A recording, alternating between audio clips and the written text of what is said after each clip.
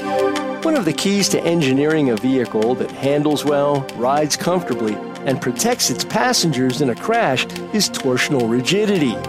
Sometimes called torsional stiffness, torsional rigidity is the ability of an object to resist twisting when acted upon by an external force, or torque. Engineering a vehicle body structure to be torsionally rigid is done through the structure's design, materials, and by how it's all fastened together, such as welds, screws, adhesives, or a combination of all.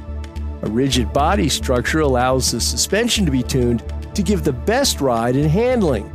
By comparison, a structure that flexes makes tuning the chassis much more difficult.